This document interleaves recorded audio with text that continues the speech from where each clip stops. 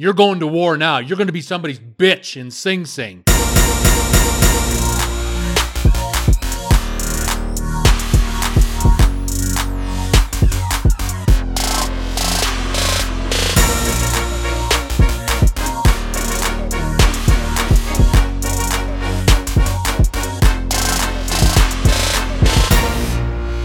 It's time to take a look at what's happening in the National Hockey League on this 462nd episode of Unscripted with Mike and Chris. We are here. We hope you are well wherever you're listening to Unscripted. And we have some breaking news. And to bring the breaking news to you, I hand the mic to the executive producer of Unscripted, Mr. Fluke.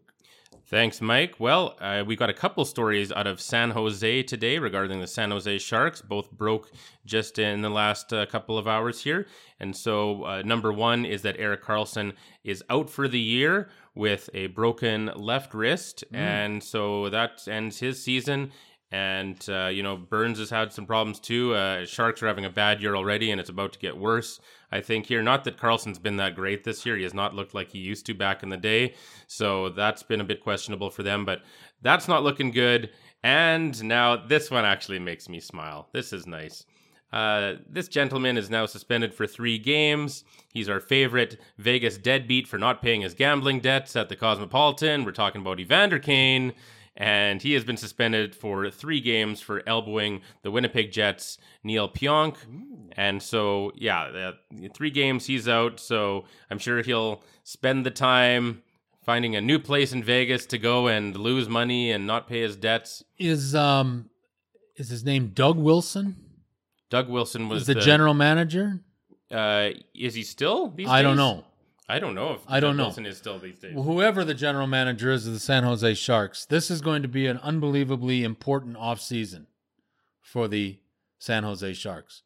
There's a lot of money tied up in a lot of players. Wow, it is still... You know what? I, for some reason, thought that it wasn't him anymore. I can't believe it's still Doug Wilson. He's been the GM there forever. Yeah. Wow. This might be his most important, if he doesn't get canned at the end of the year, because think about it, at the beginning of the year, the San Jose Sharks, with all the talent that they have accumulated over the years, high-priced, albeit, but with all the high-priced talent, you talk about Kane, you talk about Eriksson, you talk about Burns, you talk about Joey Thornton, you talk about, they brought back Patrick Marleau. This is a team that you can honestly say, in a Western Conference that's bunched up as much as it is, with about 5 or 6 teams, fighting for those last 5 and 6 playoff positions in the Western Conference, and San Jose ain't one of them. It's a huge upcoming offseason for the LA Kings front office, Messrs. Robitaille and Blake, and I don't hold out much hope for those 2 idiots. Sorry, but just the way I feel. But alternatively, 500 miles up the coast from Los Angeles in San Jose, it's going to be a hellacious offseason as well for Doug Wilson and his staff in San Jose, because, boy, oh boy, they've got a lot of overpriced and underwhelming talent up there in San Jose. And right now, they've already fired their coach. They fired the clown, Peter DeBoer, back in November. He's found a job down in Las Vegas, which still scares the shit out of me. But regardless of that, big off seasons ahead for you better include Anaheim in this too. All those teams, those California teams, big off season coming up for the San Jose Sharks, the Los Angeles Kings, and the Anaheim Ducks, because those are 3 teams that are not playing very good hockey right now in the National Hockey League. No, but okay, and I just saw this right now, literally. I didn't know this before. I saw this in the last few seconds here while you were talking.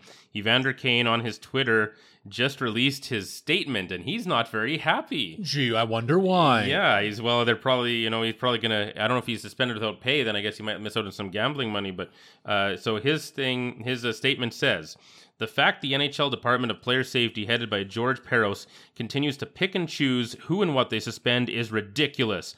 There have been countless incidents of the same nature through this season and past seasons that have gone unsuspended or fined. No one person can tell you what is or isn't a suspension in today's game. It's become a complete guess. There is a major lack of consistency with NHL Department Player of Safety, a completely flawed system in so many ways. From the suspensions to appeal rights, it's baffling to me how we as players agreed to this. You can't continue to give some players a pass and throw the book at others. There has to be an outside third party making these decisions to remove the bias that transpires in this department headed by George Parros. None of it makes any sense. Now, in a vacuum, I actually kind of agree with a lot of that. The only thing is that Evander Kane, I think, is missing out on the fact that if you have a reputation as a cheap shot artist or an asshole, which he qualifies in both categories, or someone who doesn't pay their gambling debts and makes the whole NHL look bad, or you're just known as just kind of a shitty person, and that combined, your reputation combined with your literal track record of things you've done in your life and on the ice and off, you're going to have some deserved bias there, or you're just going to be paying the price for not learning from your past mistakes. So other than that, I actually agree with a lot of what he said there, even though it was said in anger. I think I have a lot of those same concerns. I haven't been impressed with Parros. Obviously, there should be an outside impartial third party, obviously. Like, that's not even a question. So that's great otherwise, but Evander Kane is a really funny person to be talking about how life isn't fair. It's funny. I think after that statement, I think that Evander Kane is going to get another call from George Parros. That's all I'm going to say. He is. That's all I'm going to say. Sure he is. I bet Parros has Evander Kane and guys like that on speed dial. Mm-hmm. And again, you hit it right on the head. I don't need to reiterate any of that. All I will say is that once you have a reputation in league office, there's a set of rules for guys that are first-time offenders, and then there's a set of rules for boneheads. And I think Evander Kane qualifies under the bonehead category, and that's why he probably feels that he was unjustly punished. But again, this isn't his first rodeo, and he is paying for, let's just say, past transgressions. How's that? Yeah. Okay. Other news, more important than Evander Kane in the National Hockey League. A lot of things happening this week in the National Hockey League. Let's start on Tuesday night in Anaheim. This is something that I found to be combination scary and a little bit surprised at the end result. And I'll explain why. And I know Chris will want to, and I want Chris, obviously, to put his 2 cents worth in. But back on Tuesday night in Anaheim at the Pond, I don't know, they call it the Honda Center now, I guess. St. Louis Blues defenseman Jay Bouwmeester suffered a cardiac episode during the first period of the game, in which Bouwmeester needed team doctors to use a defibrillator on him in order to revive him after becoming unresponsive on the bench.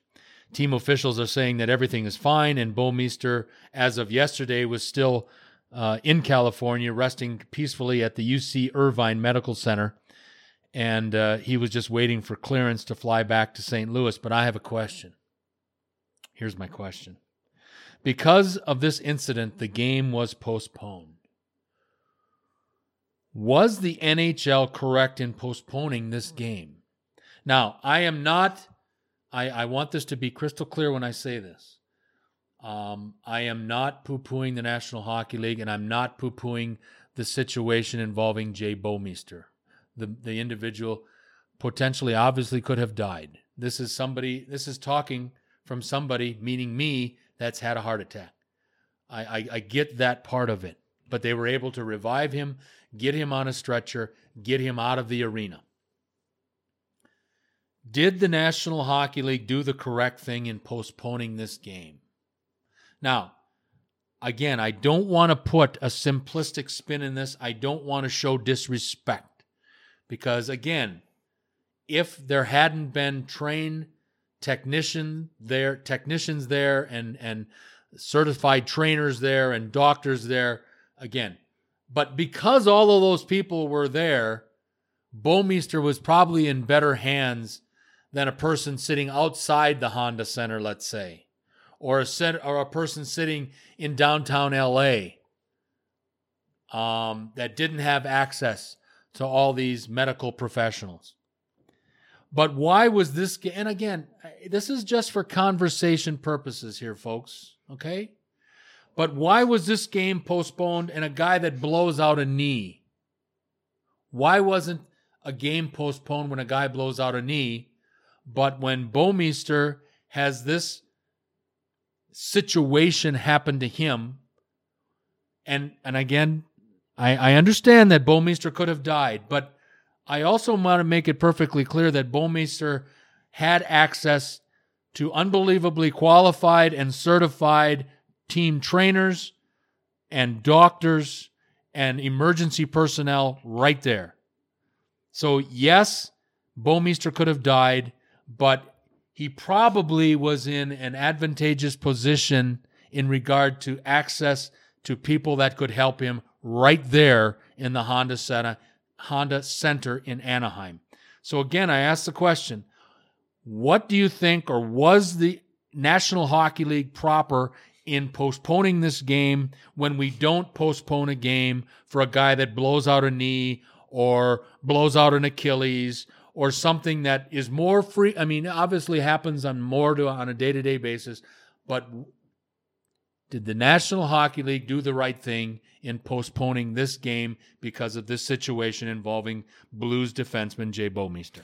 No, they did not, in my opinion, and I understand if people disagree with that, but the thing is here, he never died or anything like that. The problem here is that people are going to have flashbacks to Rich Peverley of the Dallas Stars in a similar thing. All of a sudden, a guy slumps over while sitting on the bench. It's like, oh no, what's going on, right? I remember when Andre Pavlich, who was goaltending for the Atlanta Thrashers at the time, about 2 minutes into the first period, he's standing, the play is at the other end of the ice, he's standing in his net, all of a sudden he just falls over. And they had to run out there. It turned out he was just really dehydrated in the end. So, I mean, he was okay, but they didn't stop the game because it was before the Peverley thing. But when Peverley happened, and he literally died for a couple minutes laying there in the hallway, that really scared the hell out of people. And I mean, they revived him in the hallway. Yeah. Oh, shit. Yeah, literally, they dragged him out there, and he's literally lying there just past the benches.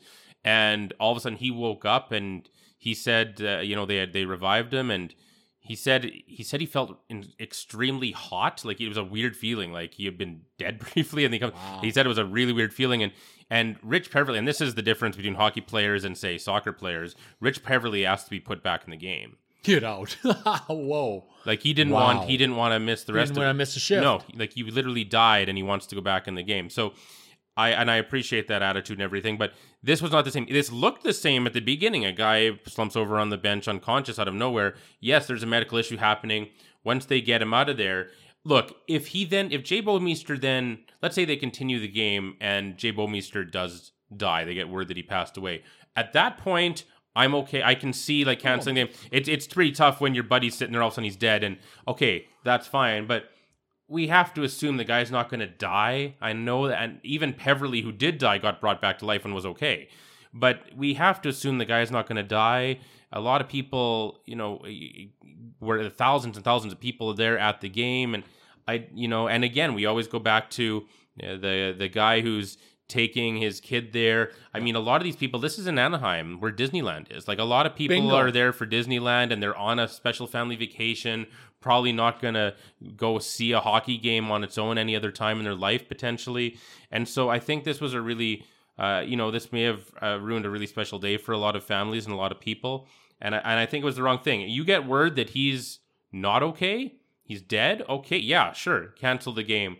But just because this looks similar to one thing that happened one time ever, I don't think it was the right thing to do. I mean, if it's a 7-1 game and there's 2 minutes left in the game, just end the game. Okay, fine. But when you're still in the first period and the guy's probably going to be okay, but it looks like one bad situation where the guy still was okay another time, that's not enough for me. I think it was the wrong call. I think it was overly safe. And I really disagree with it. And I think it's another case of not considering the fans well enough. Well said. It was funny. Chris sent me a text wanting to talk about this when it happened Tuesday night. I didn't know about it till Chris had alerted me about it. I did a quick little read about what happened, and I'm sitting here and I was in total agreement with Chris. Why did they postpone this game? Again, I don't want to come off as a non-caring asshole here. No, well, me neither. But and neither one of us are. We're stating our opinion, and our opinion is, and I'll stand by my opinion, is that with the medical personnel that were there in very close, in a very close contained area in regard to where this happened to Jay Bouwmeester, he was going to be okay. I truly believe that, with all the medical personnel and all of the advances in technology and medicine that we have. This is the National Hockey League. This is the greatest professional hockey league in the world. And they have all the technical advancements. They have all the medical people that you could think of that are there to take care of these 20 hockey players on both sides. So I was very surprised that they had postponed this game. And the cynical side of me, the true asshole side of me says, well, then when somebody blows out a knee next time, we need to postpone the game. They don't do it for that, and I don't think, with all due respect to Bouwmeester and his family and the St. Louis organization, with all due respect to them, this game, in both of our opinions, should not have been postponed. That's right. And I look, when it's an actual death, then that's crazy. Like when Owen Hart died at a live event. Now that's something else. But that one, they continued the show. Which, really? Yes. And so, see, then that's the other side. Then that's going too far the other way. So most people couldn't really see it happen, because when Owen Hart fell from the rafters at Kemper Arena in Kansas City on May 23rd, 1999, he fell down and it was dark. The arena was dark at the time. Right. So it's not like people saw it and were horrified or whatever. All of a sudden he's just in the ring and no one knows what happened. But then they literally wheeled him past the wrestlers, and then Stone Cold Steve Austin and The Undertaker still had to go out and have a main event match. That would be hard. That would be hard, yeah, for sure. And Owen was a really beloved guy there. Right. And so then they kept going. Vince just, kept the show going. See, you stop the show there because there's a death of a famous guy, and all the guys are just distraught. Like, sure, absolutely. Then I get it. But you know what? We've had so many times I've seen, especially growing up, athletes compare this to war. They're like, I'm a soldier and this is war out there and blah, blah, blah. And for someone like Mike who's been in a war zone, I know. Bothers me. That bothers me more than almost anything anybody can say. For sure. To me, for sure. That bothers me more than anything in the world. And I'm thinking about the soldiers that have lost their lives in real war, not some football game between the Pittsburgh Steelers and the Cleveland Browns. I remember, and this is why I am not disappointed that this piece of shit will be in jail for the rest of his life. And I'm talking about Kellen Winslow Jr., who says, I'm going to war. I'm a soldier. I'm going to war. Fuck you. Fuck you, Kellen Winslow. And then you're in jail now because you like to rape old women. Yeah. Yeah, okay, you piece of shit. You're going to war now. You're going to be somebody's bitch in Sing Sing. I get pumped up about this because I'm sitting here and I'm one of the few percentile of the population that has actually been in a war zone, and I can take it one step further when I saw people actually get blown up because of being in a war zone. And all those people were trying to do from the Pennsylvania Air National Guard was to do their duty for their country. That is war. What Kellen Winslow Jr. fails to fucking realize, two things. First of all, he's an idiot. Second of all, is that a football game is not war. War is a whole different thing. Nobody is dying on a football field, protecting their country. That term, I'm going to war, by guys that would never have the balls to sign up for military service first and foremost. But that comment bothers me to no end, and I sit here and think about all the people, especially, and I still do this when I go to Vegas. I still go and visit the VA hospital in Las Vegas, and I see people and soldiers that gave their lives and have watched their lives rot away in a hospital bed because of what happened while they were serving their country in a wartime scenario. And when I see a privileged piece of shit like Kellen Winslow say, I'm going to war, you don't have a fucking clue. I wish Kellen Winslow would pick up the phone on his one free call to freedom and call me and talk to me about what going to war is all about. And I can tell you something, you goddamn idiot. I would school you on that. I guarantee you that. Before my heart blows up, let's go to something better. I just get so pissed off about that because people have no idea. There's only probably 15 to 20% of the population of America, and I'll use the United States because I'm an American and I was part of the United States Air Force. There's only how many, maybe 15 to 20% of the population that can realistically sit here and have an intelligent conversation about what it means to go to war. I think one of the things for a sitting president of the United States should have to be you have to have spent some time serving your country in a war or just serving your country in the military. So I'm not going to go on that soapbox right now because Chris would get bored and I'd be back in the hospital with a stroke. Zach Kassian, let's go there. Tough time for your Oilers right now. Shorthanded already with the injuries to the best player in the game in Connor McDavid. Also, injuries to James Neal, who was put on IR earlier this week. He's a 20-goal scorer again, just like he should have been last year here in Calgary. The team will have to continue to lean heavily on Leon Draisaitl and Ryan Nugent-Hopkins in the short term. But this is a team that right now is very shorthanded, and I don't think, even though I agree with you wholeheartedly about what Kassian and what he did to the ragdoll down here, I'm not even going to mention his name anymore. We know who we're talking about. I do believe, though, in the situation that the Edmonton is in regard to their playoff position and they're shorthanded with the injuries, it was a pretty stupid thing, I feel, for Zach Kassian to do when he gets the 7-game suspension for the kick with his skate blade on Thursday night. I know this is difficult for you because you like me with the Packers, you with the Oilers, but I have to say in this case, my friend, that I think Zach Kassian didn't do his teammates any favors with a quick minute of stupidity on the ice Thursday in Tampa. Well, you're right, but this is a tough one because, look, I mean, if you're going to suspend someone for kicking, yeah, like the guy's on the ground, he goes and kicks him in the head, that's something else. But this was such a weird situation where, and it's not like even, I don't think, where he's, he could either control his temper or not, and if he loses temper, he kicks the guy. He's laying on the ground, and the guy's holding his leg for some reason. He's trying to shake his leg free. It was just a weird situation. I don't think he thought anything of it at the time. I don't think he's thinking there like, I'm mad and I'm going to kick this guy. Like, that's not what happened. You can say it was a kick if you want, but there's no way you can say he's sitting there, I'm going to kick this guy. This is how I kick. Like, no, it's not. So 7 games, I don't know. It sure backs up Evander Kane. Like, what is the penalty for kicking? I don't know, right? And is that a kick? What is a kick? I mean, they really haven't quite fleshed that out. Not that you should have to get too involved on kicking in the NHL. It shouldn't be a very common thing.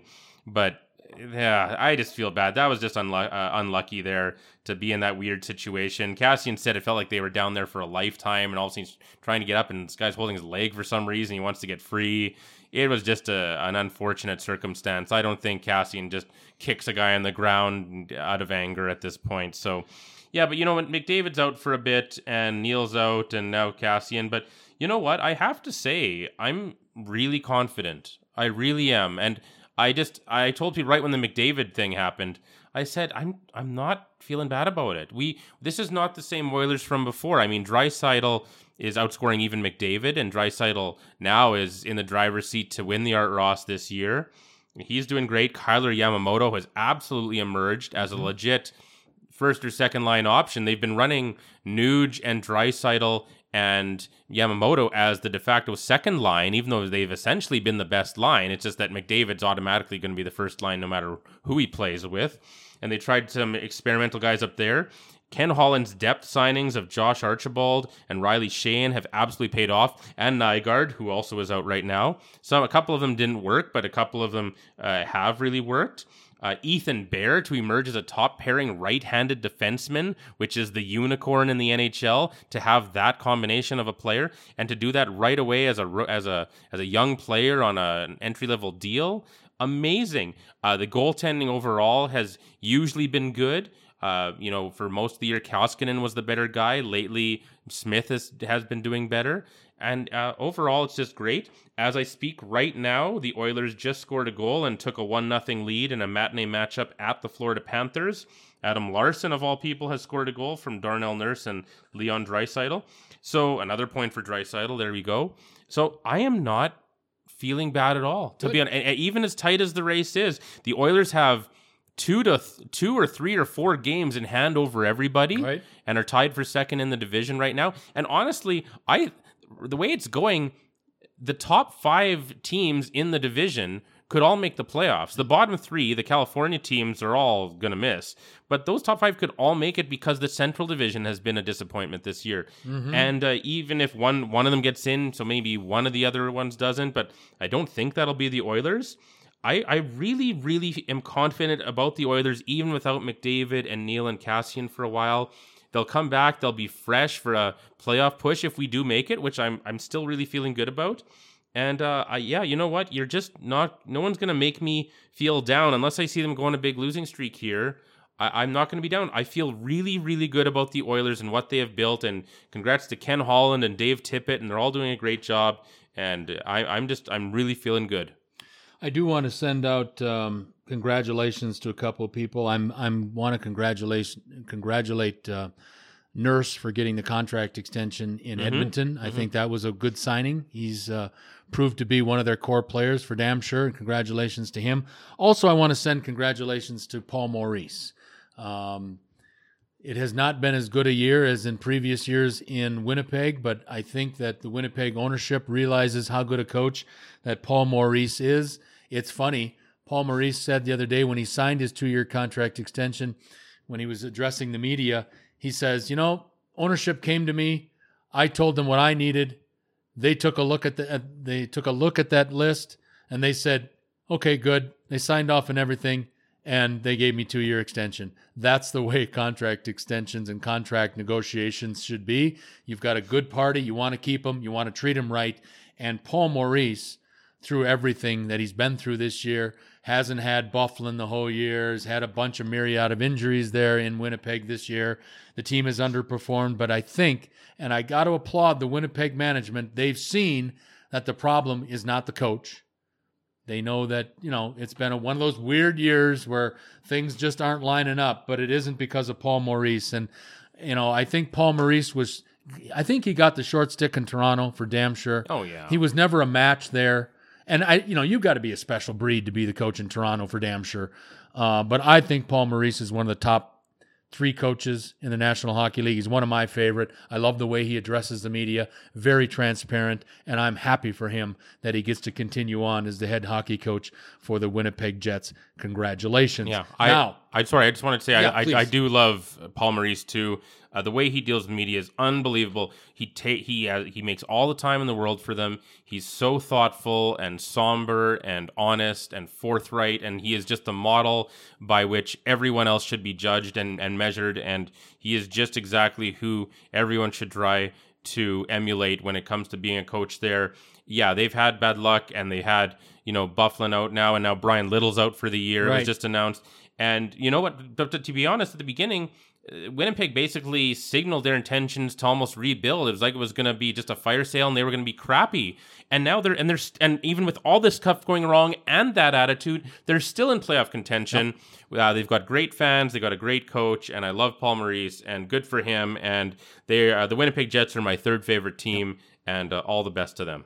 Well, after what happened to our friend Gerard Gallant a couple weeks ago in Las Vegas, I may have moved Winnipeg up a little bit. I'm very disappointed in Bill Foley. I'm really disappointed in Kelly McCrimmon in Las Vegas. And obviously, a couple weeks later, I'm still pissed off. The reason I went with the Maurice thing was in the radio business. It's a segue to another coaching move. And this was Bruce Boudreau. He on Friday, became the 8th National Hockey League coach to get fired in season this year, after new Minnesota Wild GM Bill Guerin fired Mr. Boudreau on Friday. Funny to me, as this happens, Boudreau had the Wild playing better as of late, as the team at the time of the firing was only 3 points out of a playoff spot. Rumor on the street, Boudreau was not happy with the trade of Zucker to Pittsburgh. Supposedly, he wanted Zucker in his lineup, and Guerin shuffled him off to Pittsburgh. And also, it's been made mention in the media world that Boudreau and Guerin were having trouble with their philosophies, the setting up of their different lines.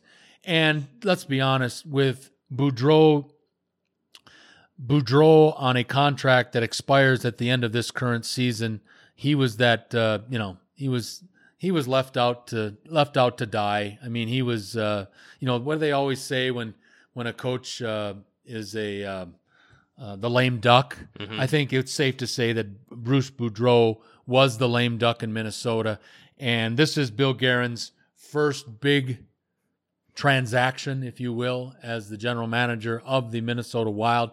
Funny, this is the third year in a row Boudreau has had a different GM to work with, and this one finally was the final straw in St. Paul.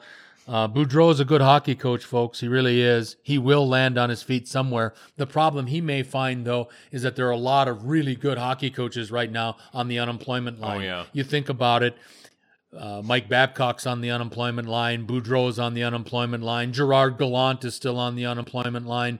Our guy, the guy from here, Bill Peters. I mean, even though he's a racist pig, he's still. I want to see what happens with Peters and Babcock and all that. I'm wondering. I wonder if they'll. I wonder if they're going to get a job, and maybe they will. But I think there's going to be a time.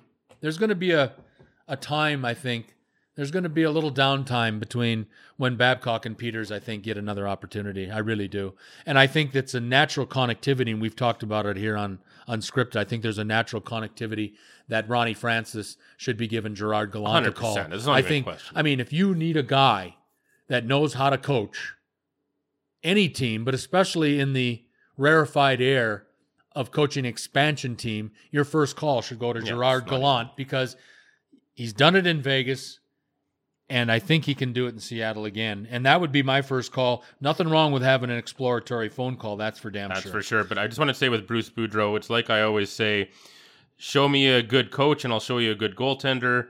Show me the Minnesota Wild and I'll show you Devin Dubnyk. Another one of your buddies. Oh, boy, he'd be on the list. And let's look at Devin Dubnyk's stats this year. 10-16. Oh, that sucks. Save percentage under 900. It just warms my heart. I know.